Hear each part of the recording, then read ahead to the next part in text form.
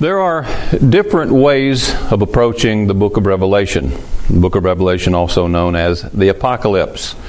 As I said recently, we're going to do a series of things related to Revelation, so today we have another in that series.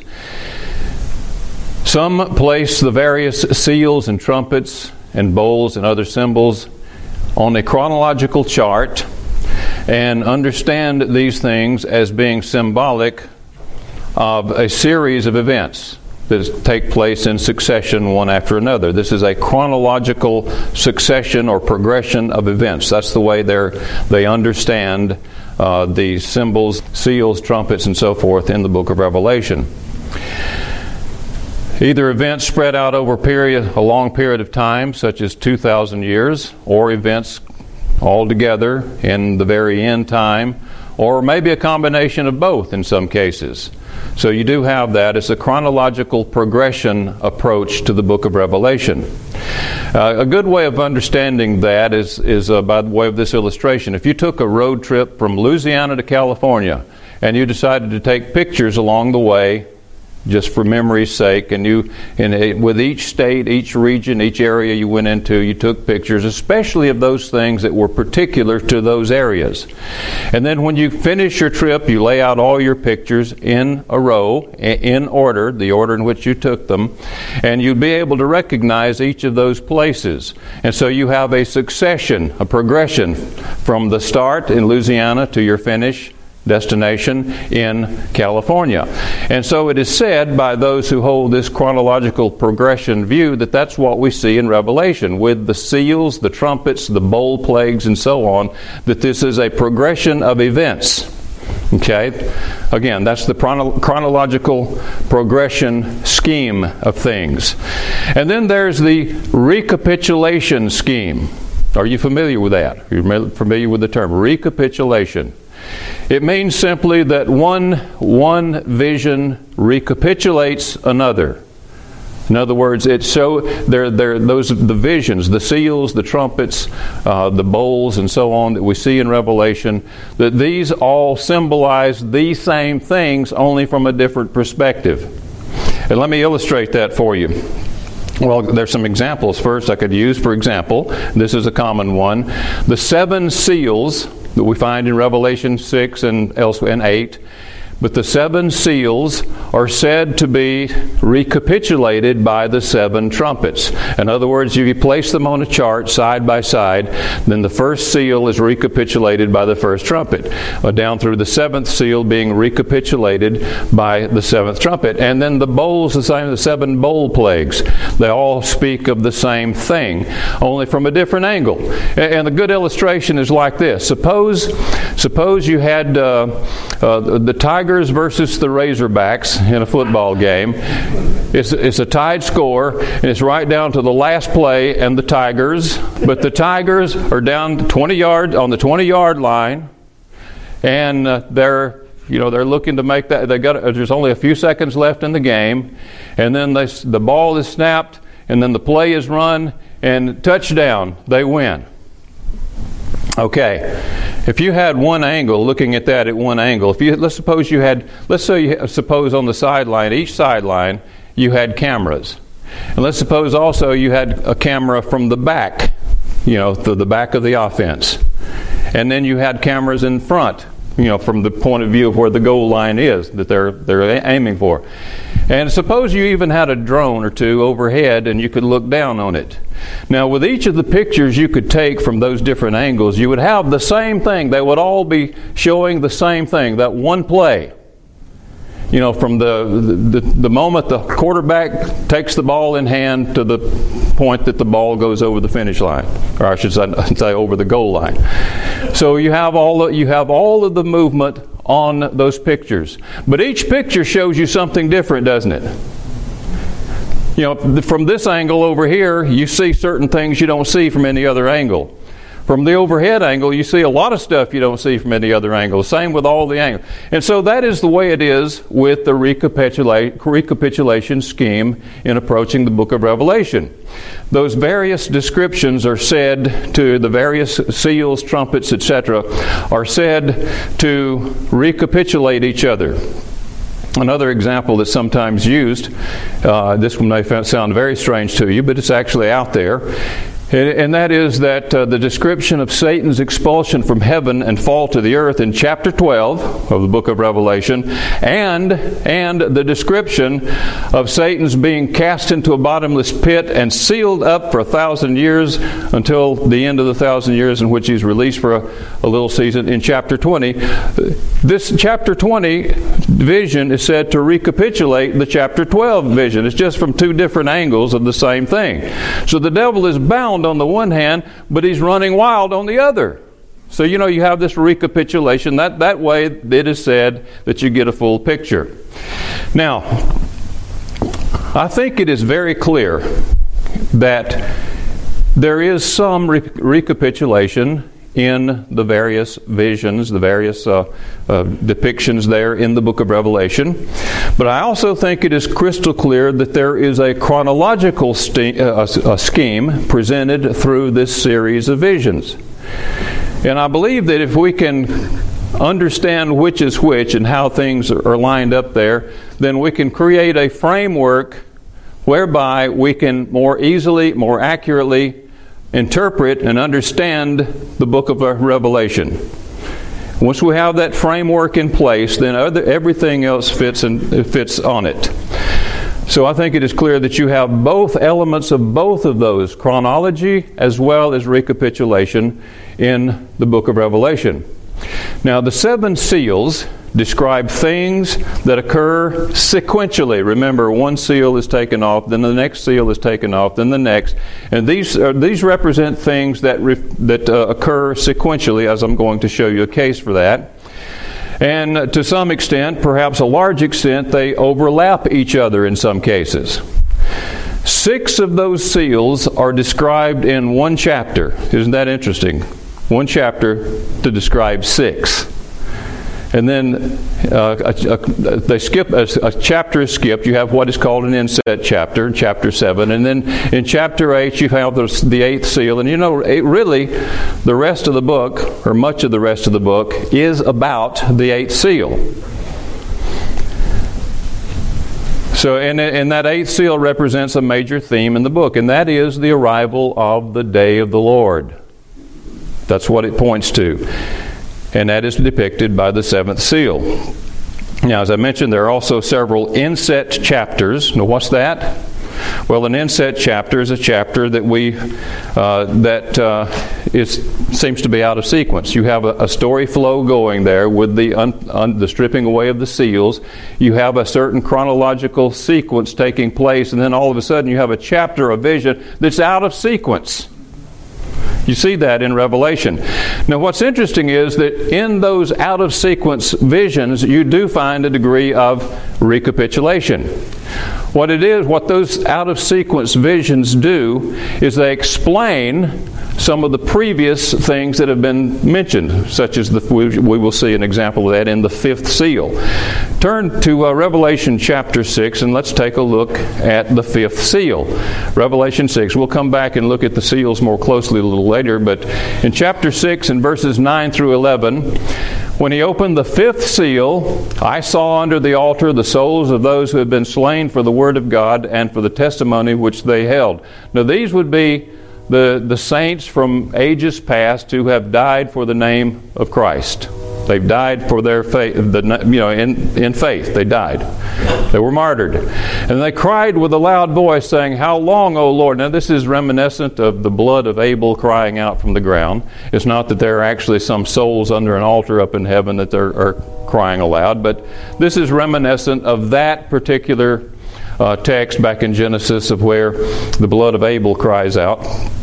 It says, "How long, O Lord, holy and true, until you judge and avenge our blood on those who dwell on the earth?"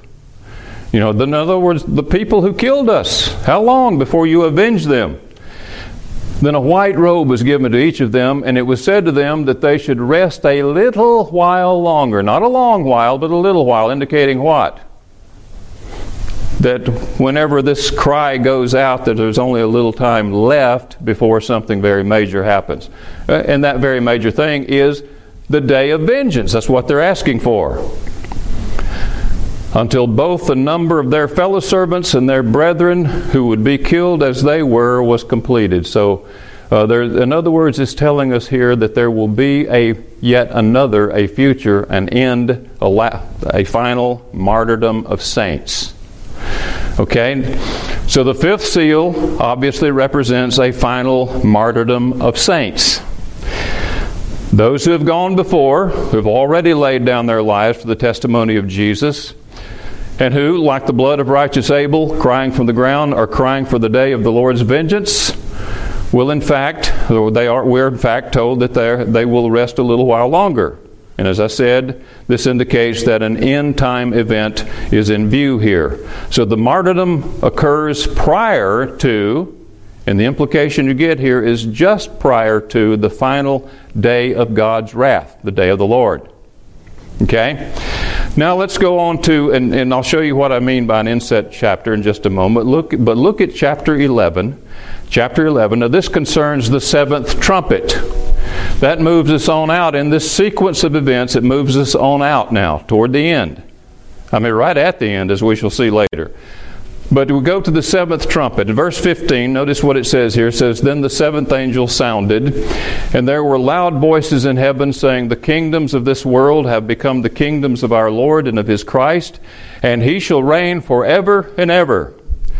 Now, this is not saying that the kingdoms of this world have already been transformed. It proclaims the imminence and the certainty of this transformation of the nations. That's what he's talking about here. When the seventh angel sounds, it doesn't mean it's already been done. It just announces the imminence and the certainty of that transformation. It speaks as if it's already done. It's kind of like you've seen the old westerns where you have a couple of guys out in the street going to have a gunfight, and one tells the other, "You're a dead man." You know, he's not dead yet. That means it's certain you will be. And then he's the one that gets shot. But anyway, you see what we have here. So we see where we are, where this text is chronologically. It's right at the end. Okay? But chapter 12, the very next verse, it starts into chapter 12. You have a new vision that is introduced, and it depicts things that do not follow sequentially the seventh trumpet.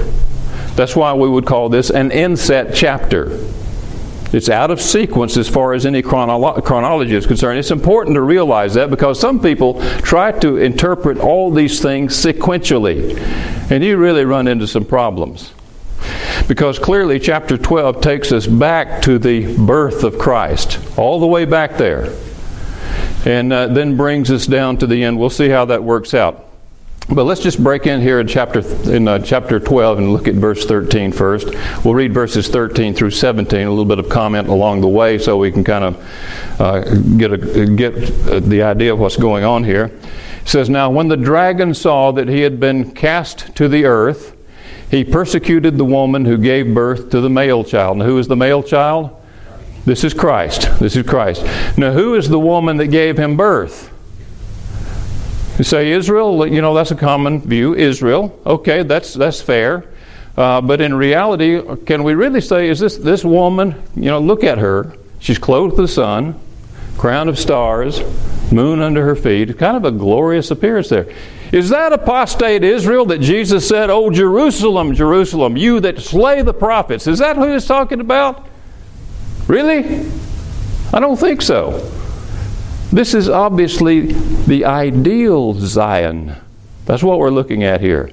You know, there was always an Israel within Israel. There was a righteous remnant, those who didn't bow the knee to Baal, those who were faithful throughout, a remnant. And Christ was born to that remnant. The Virgin Mary, she represents that remnant. Was she an unrighteous woman? No. Righteous. But as far as being a righteous, God-fearing, faithful woman, she was. That was the woman selected to be the Messiah's mother. And she stands as a symbol then of the righteous remnant. Now, a lot of people say, yeah, but you know, some of you say that, some people say, well, this woman represents the church. How can that be? Because Jesus said He would build the church. It didn't exist yet. Actually, it did. It really did. You see, there is a continuity between the righteous remnant of Israel and the church. So it's the same thing, really. After all, what happened to Mary once the Holy Spirit came on Pentecost? Once the New Testament church was founded and up and running? She was a part of it. So really, when you speak of the woman and her children, we'll read about her children, her offspring, not only this firstborn offspring, but she has others. What you're reading about is the same thing as if you were describing Jerusalem and her children. When you say Jerusalem, you're not talking about a chunk of dirt, piece of real estate someplace. You're talking about a people, aren't you? You're talking about the inhabitants of Jerusalem. Or you can talk about Jerusalem and her children. Those two terms, Jerusalem, her children, it's the same thing, isn't it? And this is what you have here. The woman and her offspring, same thing. Okay, so yeah, the woman is the church. If you understand, how do you properly define the church?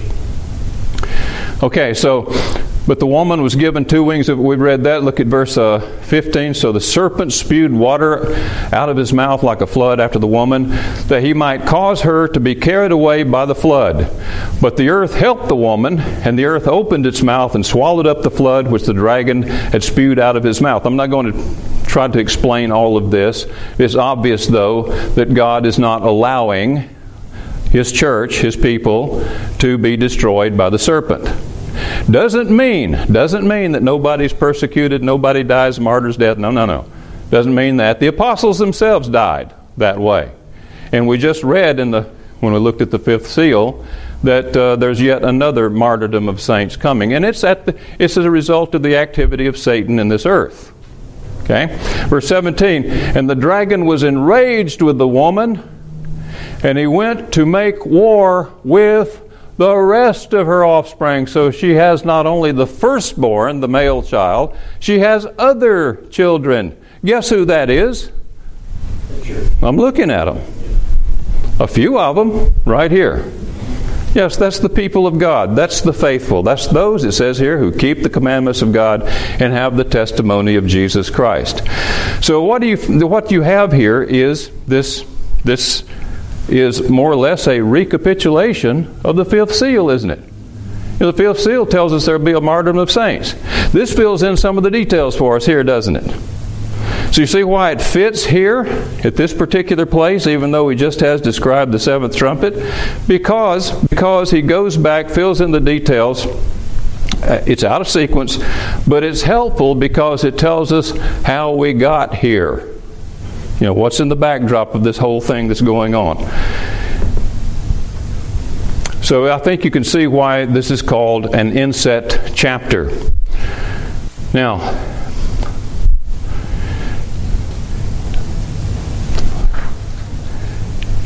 let's go now to talk about the. You understand how recapitulation works. Let's go on now to look at the chronological sequence that we do find in Revelation. In his visionary trip to the heavenly throne room, you see that described there in Revelation. John sees a scroll. Remember, maybe translated book in some translation. There's a scroll that's sealed with 7 seals. He soon discovers that of all the beings in heaven and on earth, only one of them is qualified to remove those seals. Now, removing the seals will reveal the contents of the scroll. So then he discovers that there is one who is qualified. It's the Lamb. It's Jesus Christ. So he's qualified to open the seals and reveal the contents of the scroll. Now, as each seal is opened, a symbolic representation of some historical reality springs forth.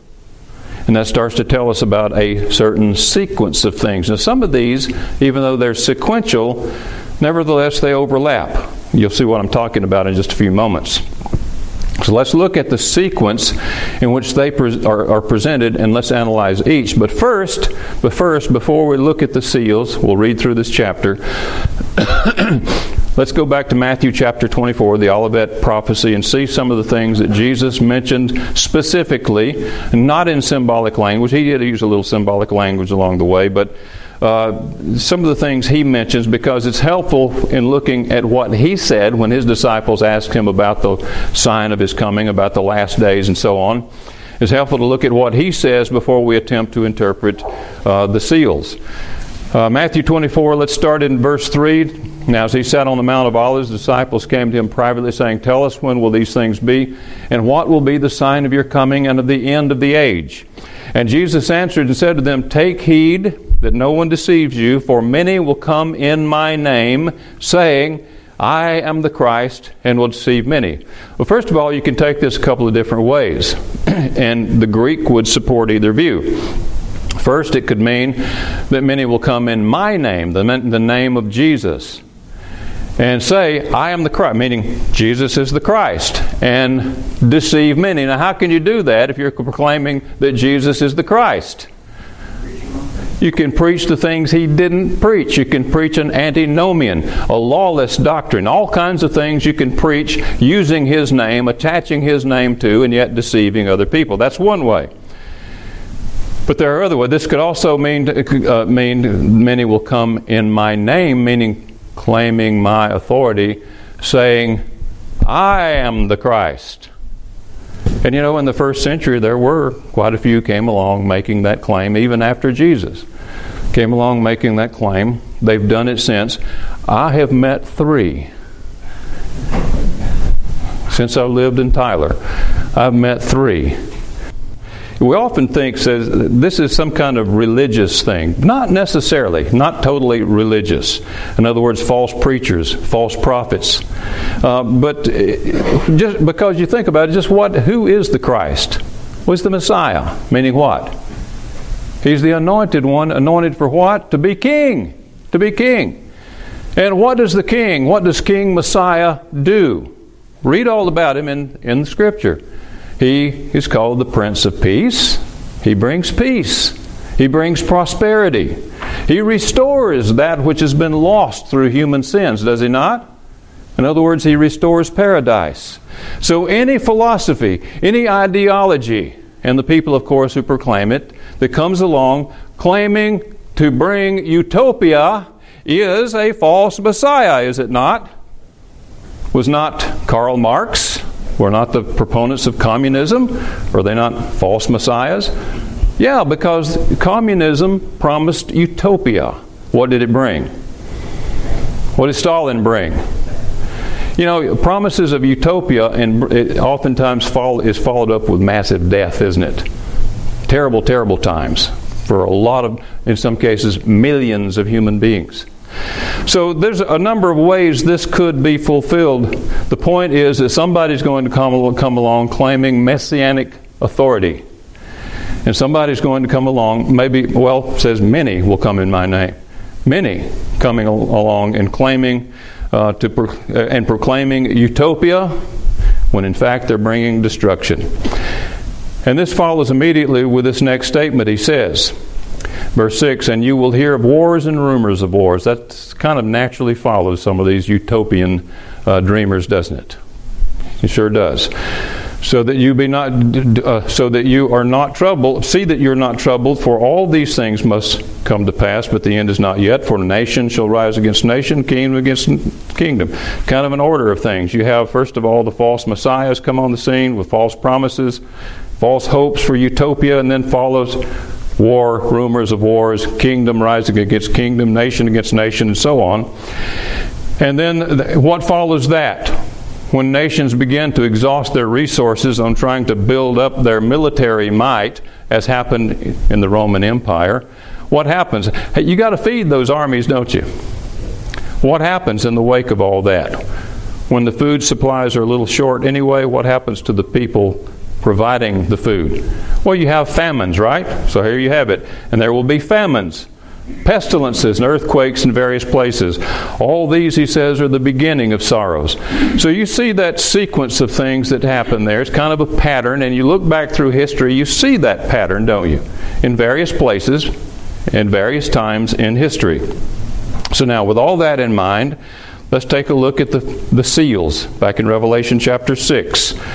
The first seal, now I saw, verse 1, "Now I saw when the Lamb opened one of the seals, and I heard one of the 4 living creatures saying with a voice like thunder, 'Come and see.'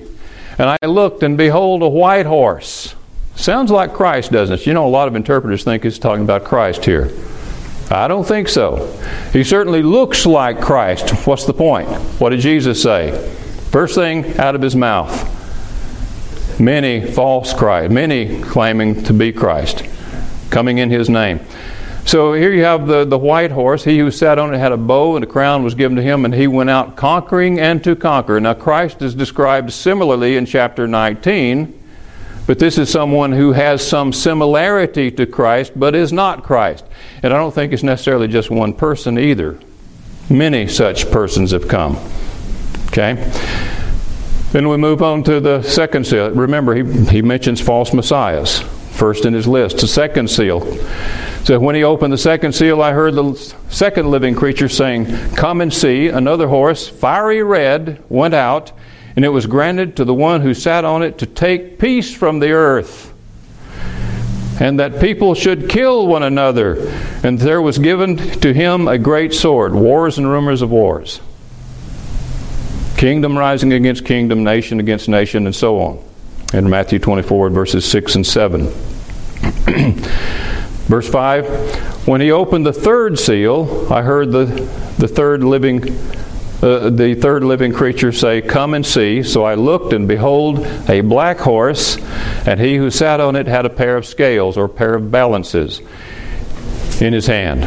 And I heard a voice in the midst of the four living creatures saying, "A quart of wheat," this is the Greek word refers to approximately 1 quart, "a quart of wheat for a denarius," and that's about for a wage earner, it's about a day's wage. In other words, it's quite a bit for that amount of food. "And 3 quarts of barley for a denarius, and do not harm the oil of the wine." So what did Jesus mention next? Well, he mentioned things such as famines and pestilences and so forth. And then here you have the fourth seal, widespread. You have, he describes widespread death on earth. But when he opened the fourth seal, I heard the voice of the fourth living creature saying, "Come and see." So I looked, and behold, a pale horse, and the name of him who sat on it was Hades, or Death, and Hades followed with him. And power, or authority, was given to him over a fourth of the earth to kill with the sword, with the hunger, with death, and by the beasts of the earth. So there you have death, pestilences following on the heels of famines. So you see how these things do occur sequentially, but yet they also overlap. You can have these things, all of these things going on simultaneously. But usually, so many times, false messiahs do lead to wars, that does lead to famines, does lead to pestilences, and of course widespread death. Now, so we see the first 4 seals. These are the 4 horsemen of the apocalypse, as they're called. The apocalypse, the apocalypse, that's another name for the book of Revelation. That's why it's called the 4 horsemen of the Revelation, or the apocalypse. Now back to Matthew 24 again. Let's see what he goes on to say here. Verse 9, "Then they will deliver you up to tribulation." Who's he talking to? His disciples. People who follow him. They will deliver you up to tribulation. You notice the word tribulation here? This is one of the tribulations he talks about in Matthew 24. A lot of people think he only mentions the one that comes upon Jerusalem, but that's not true. Here's a tribulation upon the saints, and in this text you're going to see it goes beyond just on the followers of Christ. It's very widespread. Okay? "Then they will deliver you up to tribulation and kill you." We read that, didn't we? 5th seal? Yeah, that's the one that comes after the 4 horsemen. Yeah. "And you will be hated by all nations for my name's sake, and then many will be offended, will betray one another, and will hate one another." In other words, it's a turbulent time. "Then many false prophets will rise up and deceive many, and because lawlessness will abound, the love of many will grow cold." He's describing a broad time, a general time of general tribulation. Okay? Again, the tribulation specifically upon Jerusalem is not the only tribulation described in the Olivet prophecy. This is tribulation upon the saints, because of their faith, and tribulation in the world due to lawlessness, widespread lawlessness.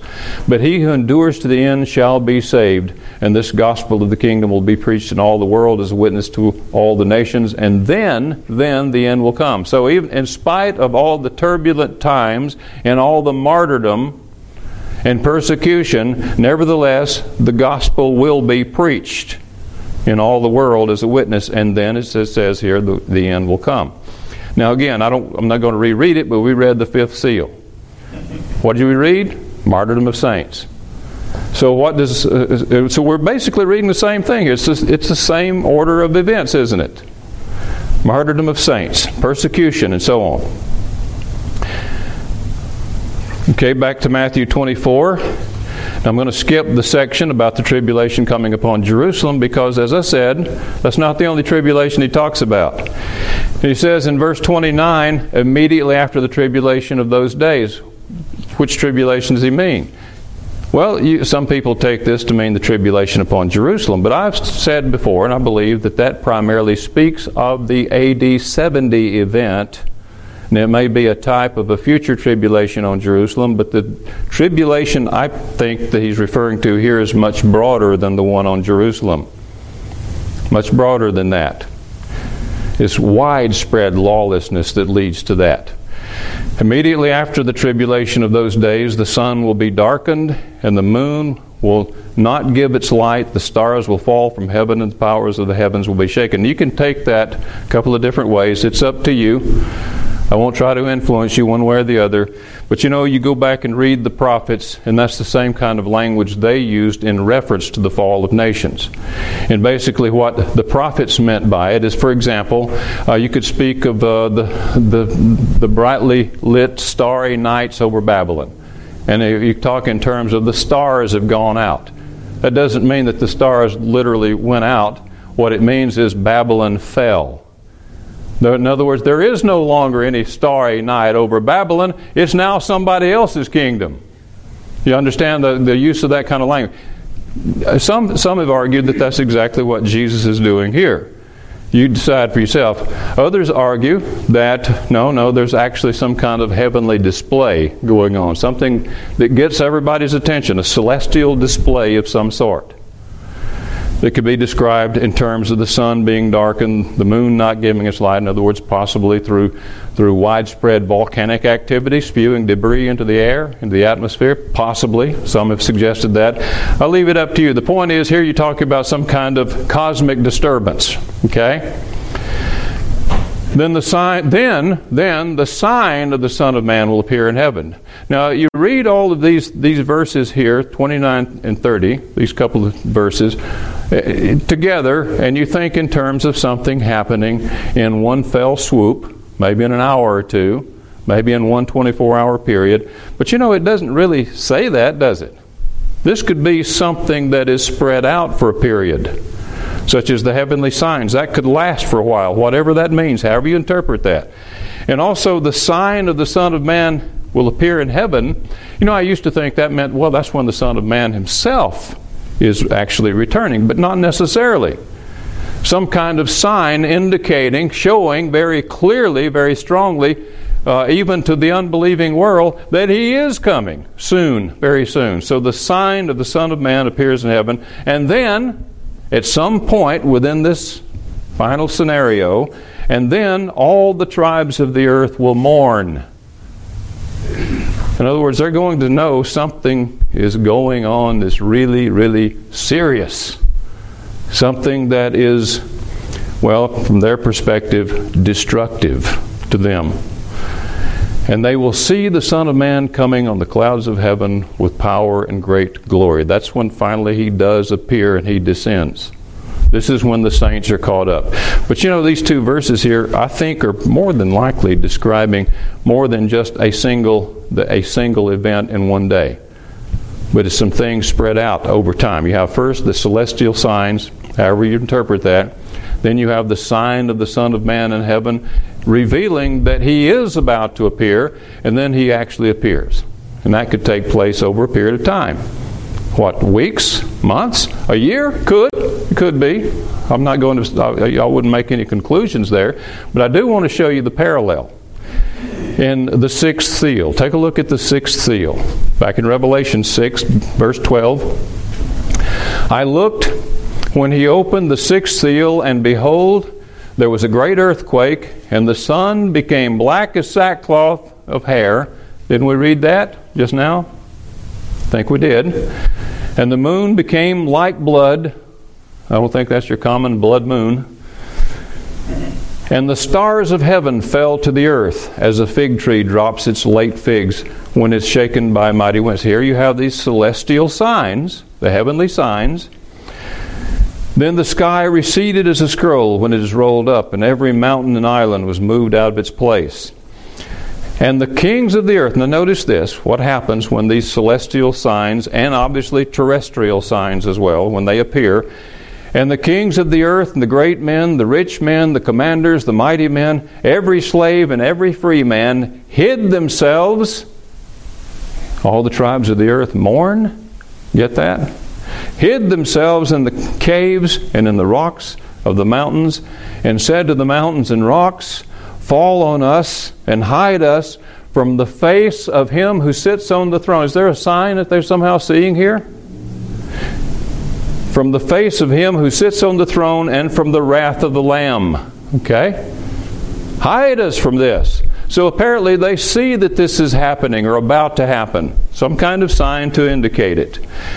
It says, for the great day of his wrath has come. Again, this is not saying that it's already coming. It means it is imminent. It is imminent. It is upon them. The signs show that it is upon them. The great day of his wrath, that's the day of the Lord. The day of the Lord. And who is able to stand? So you have these signs announcing the coming of the day of the Lord. People are so fearful, filled with fear, because wrath is upon them now. And then we come to the eighth seal, and that is the day of the Lord. That is the day of God's wrath.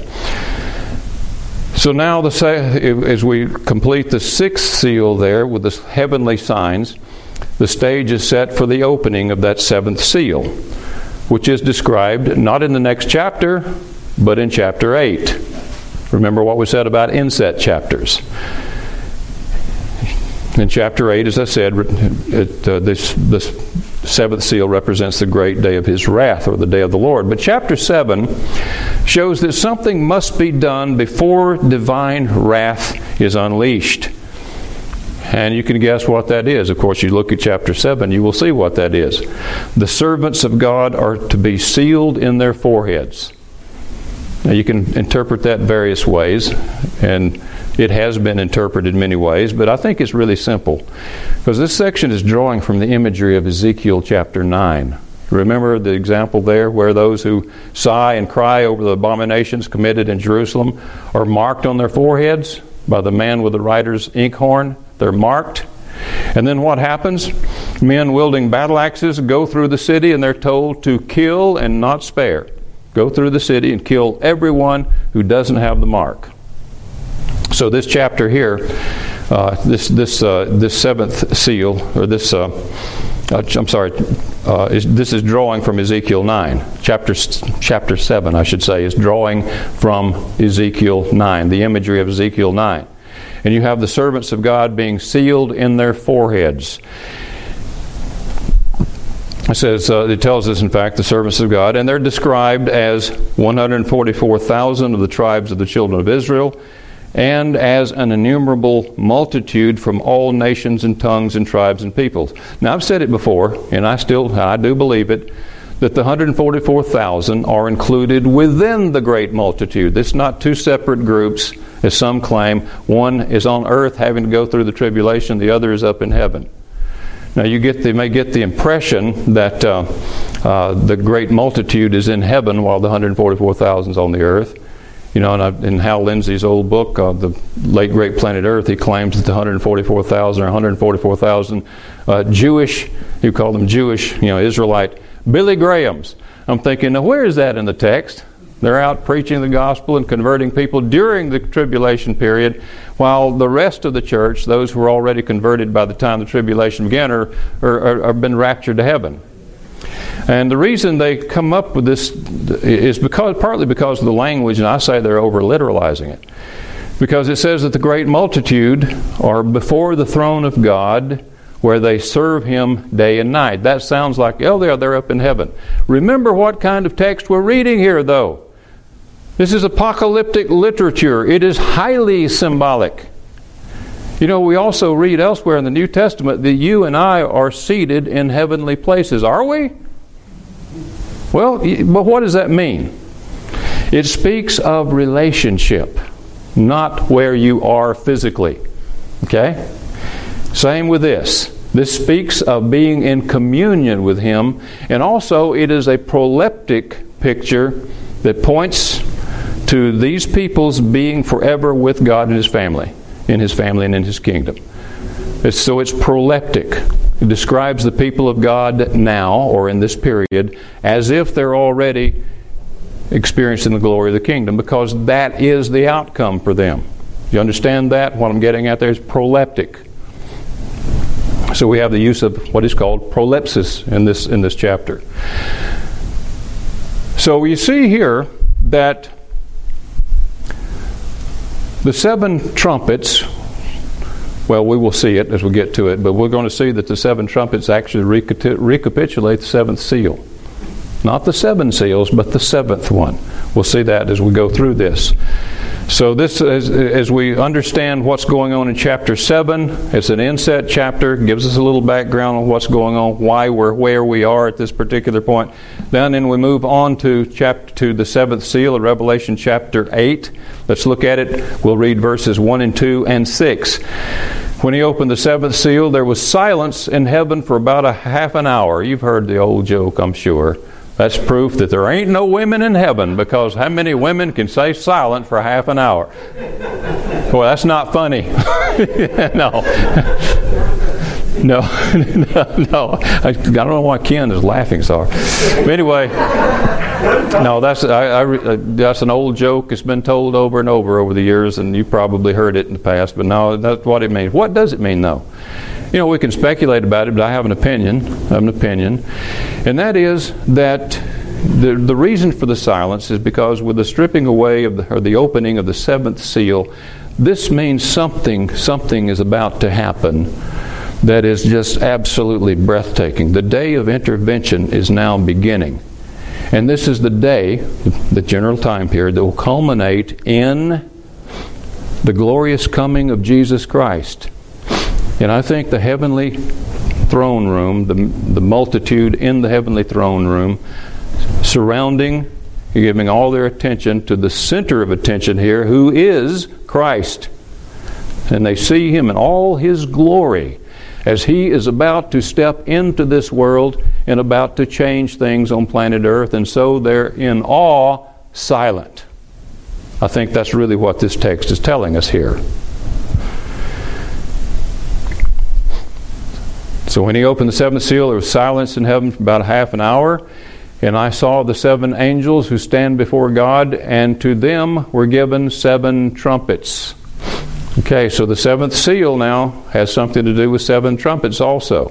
And as we are going to see, the 7 trumpets represent certain plagues. It's still a part of the wrath of God being poured out on the earth. Verse 6. So the 7 angels who had the 7 trumpets prepared themselves to sound. So the 7th angel then, which depicts the 7th seal, as we have discussed, this depicts the day of the Lord. Okay? The day of God's wrath. We see from this that it is then made up of 7 trumpets. The 7 trumpets. And here's what they represent.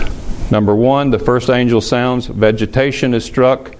Number 2, I'm not going to read through it, I'll just summarize them for you. The seas are struck. The third angel sounds, the waters, that's the rivers, the streams, the springs of fresh water, and so on, are struck. And number 4, when the fourth angel sounds, the heavens are struck. So what do you have here? You have vegetation, the seas, the fresh waters, and the atmosphere. That's pretty much man's life support system, isn't it? So it's somehow, in some way, adversely affected here. And that's just 4 trumpets. Now you think that sounds pretty bad. It is pretty bad. You think it sounds pretty bad, but you know the worst is yet to come. The last 3 trumpets are called the 3 woes. Woe, woe, woe to the inhabitants of the earth. Things are about to get worse. Not going to be gentle like before. If I may borrow a line from one of the Clint Eastwood movies. So things are about to get worse, and so you have the 3 woes. The 5th trumpet sounds, and locusts come out of the bottomless pit and torment men for 5 months. Now, I actually read someplace that speculation that these locusts might be because mankind, men are experimenting with genetics and all that stuff. There might be giant mutant locusts or insects that come out. No, it's not. It's not. They come out of the bottomless pit. What is that? That's the habitation of evil. So these are forces of evil coming out to torment men. It says for 5 months.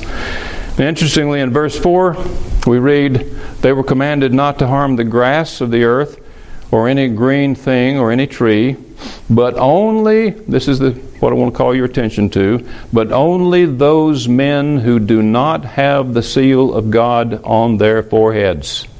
Showing what? That the purpose of the sealing that we read about back in chapter 7 is sealed for protection, just as we see back in the book of Ezekiel.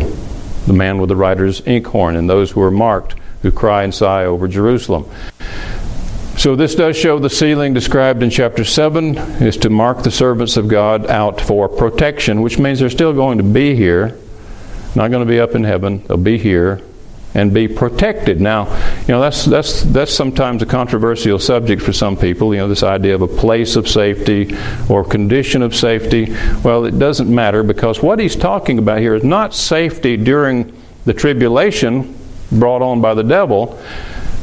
God is marking these people out because they're His own, and His wrath is being poured out now upon ungodly men. So obviously, He's not going to pour out His wrath upon His own.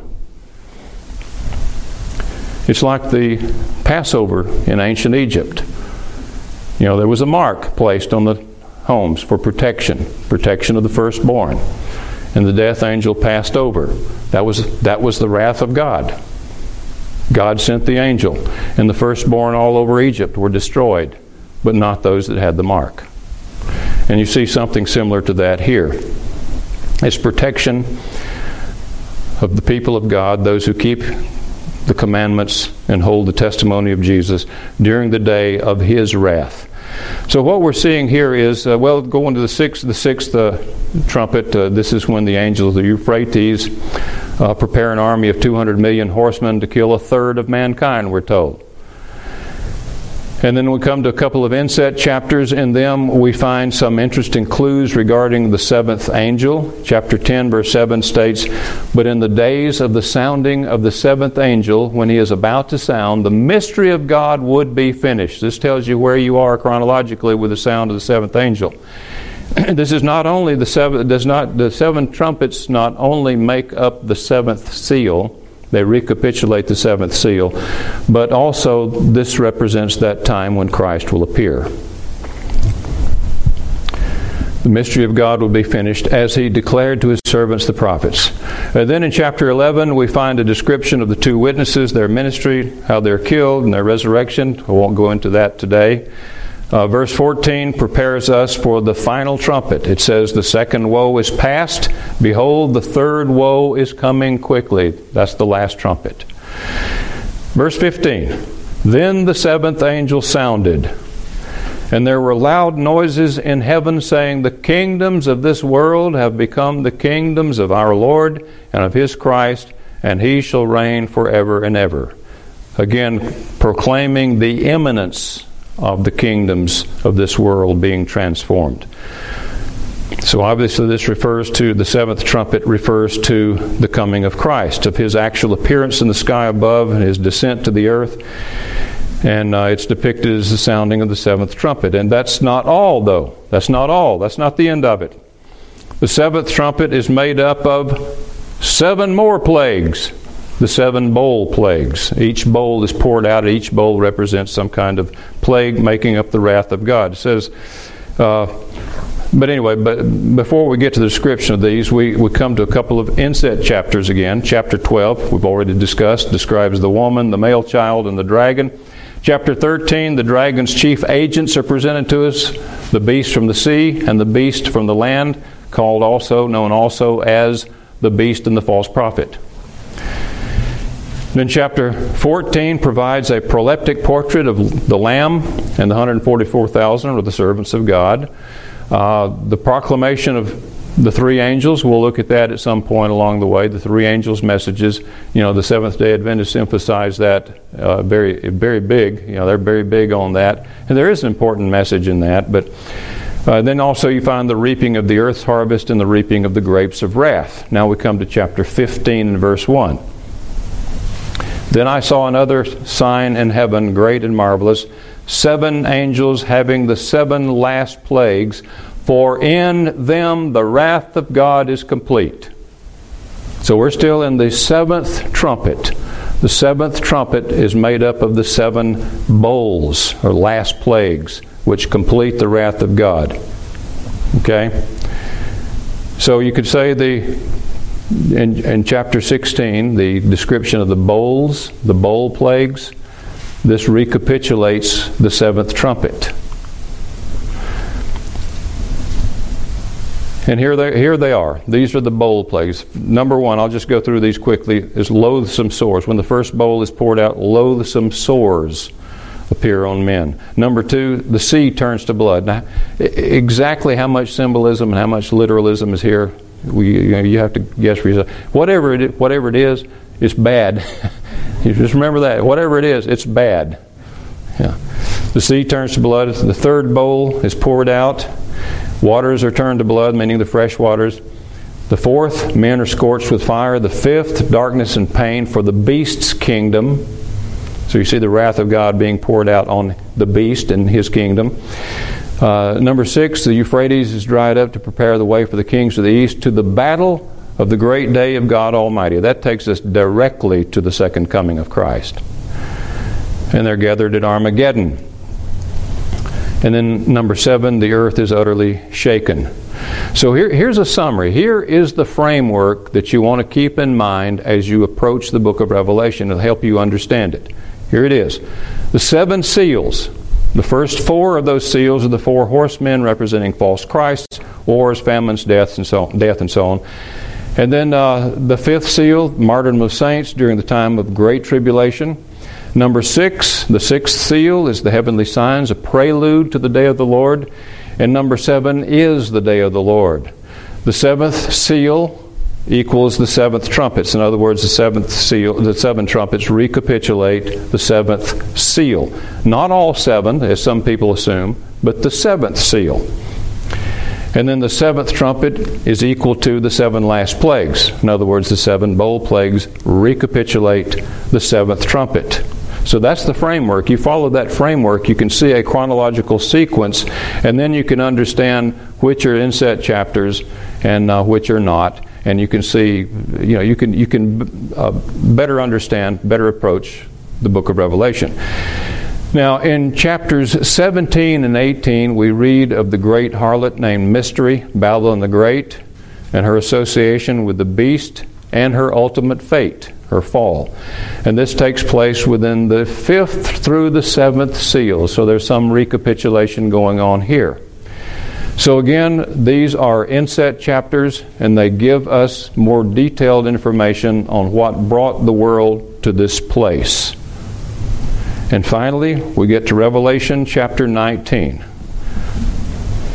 Of all of these events being described in terms of seals and trumpets and bowl plagues, we come now to the climax of it, and that's in chapter 19, where we read about the coming of Jesus Christ. Let's read a portion of this, beginning in verse 11. Now I saw heaven opened, and behold, a white horse. Notice the similarity of the white horse we read about earlier But this is the real thing here. This is the true Christ, not false Christs. And behold, a white horse, and he who sat on him was called Faithful and True, and in righteousness, not out of deception, not in unrighteousness, but in righteousness he judges and makes war. Now, as we read through this description, remember that there are a lot of people out there who they read the Old Testament and then they read something in the New Testament and say, I just don't like that God of the Old Testament. I don't like him at all. He's always bringing forth judgments, and he's always cursing nations and causing destruction. But you come to the New Testament, and Jesus is friendly, and of course he is friendly. But you come to the New Testament, and Jesus doesn't do all those things. Well, let's take a look at what Jesus does here. It says he judges and makes war in righteousness. His eyes were like a flame of fire, and on his head were many crowns. He had a name written that no one knew except himself. He was clothed with a robe dipped in blood, and his name is called the Word of God, the Logos of God. That's his name. Now, and obviously that identifies him, doesn't it? But you notice here it says he's clothed with a robe that's dipped in blood. Many people read that and they think about the blood of Christ. They think about the blood by which we're saved. But in this context, in this description, I don't think that's what he means here. His robe is dipped in blood. That means his blood drenched. Why? Because of what he is doing to the ungodly, to the enemies. This is what he is doing at Armageddon. So he's clothed with the robe dipped in blood, and his name is the Word of God. And the armies of heaven, clothed in fine linen, white and clean, followed him on white horses. Now out of his mouth goes a sharp sword. I've seen various depictions of this. I like the one where he has the sword clenched between his teeth for easy access. Takes it out and uses it. Out of his mouth goes a sharp sword, and with it he should strike the nations, and he himself will rule them with a rod of iron. He himself treads the winepress of the fierceness and the wrath of Almighty God. Does that not sound pretty much like the God of the Old Testament? The same thing. You're reading a different version of the same thing. The same kind of wrath being poured out. Now let me just mention this, though. The purpose of wrath, it's not for wrath's sake in itself. The purpose of divine wrath is to produce repentance. That's what it is. That's the reason God brought wrath upon Israel for disobedience. Not because he just wanted to hit them, not just because he wanted to punish them, he was mad, but because he wanted them to repent. So what you're reading about when you read about the wrath of God, you're talking about Christ here dealing with the wicked, and out of all of this, hopefully, some will repent. So he treads the winepress of the fierceness and wrath of Almighty God. Have you ever tried to picture that? You've seen people treading a winepress before, haven't you? You know what that looks like. They got all those grapes in the vat, and they're treading, and the grape juice is coming out of usually some spout down there someplace into containers. They use that for wine. But here the winepress he's treading is not merely grapes. He's treading underfoot the wicked. And the idea here is they're being trodden underfoot and destroyed. He's dealing with them. And he has on his robe and on his thigh a name written, King of Kings and Lord of Lords. That definitely identifies him.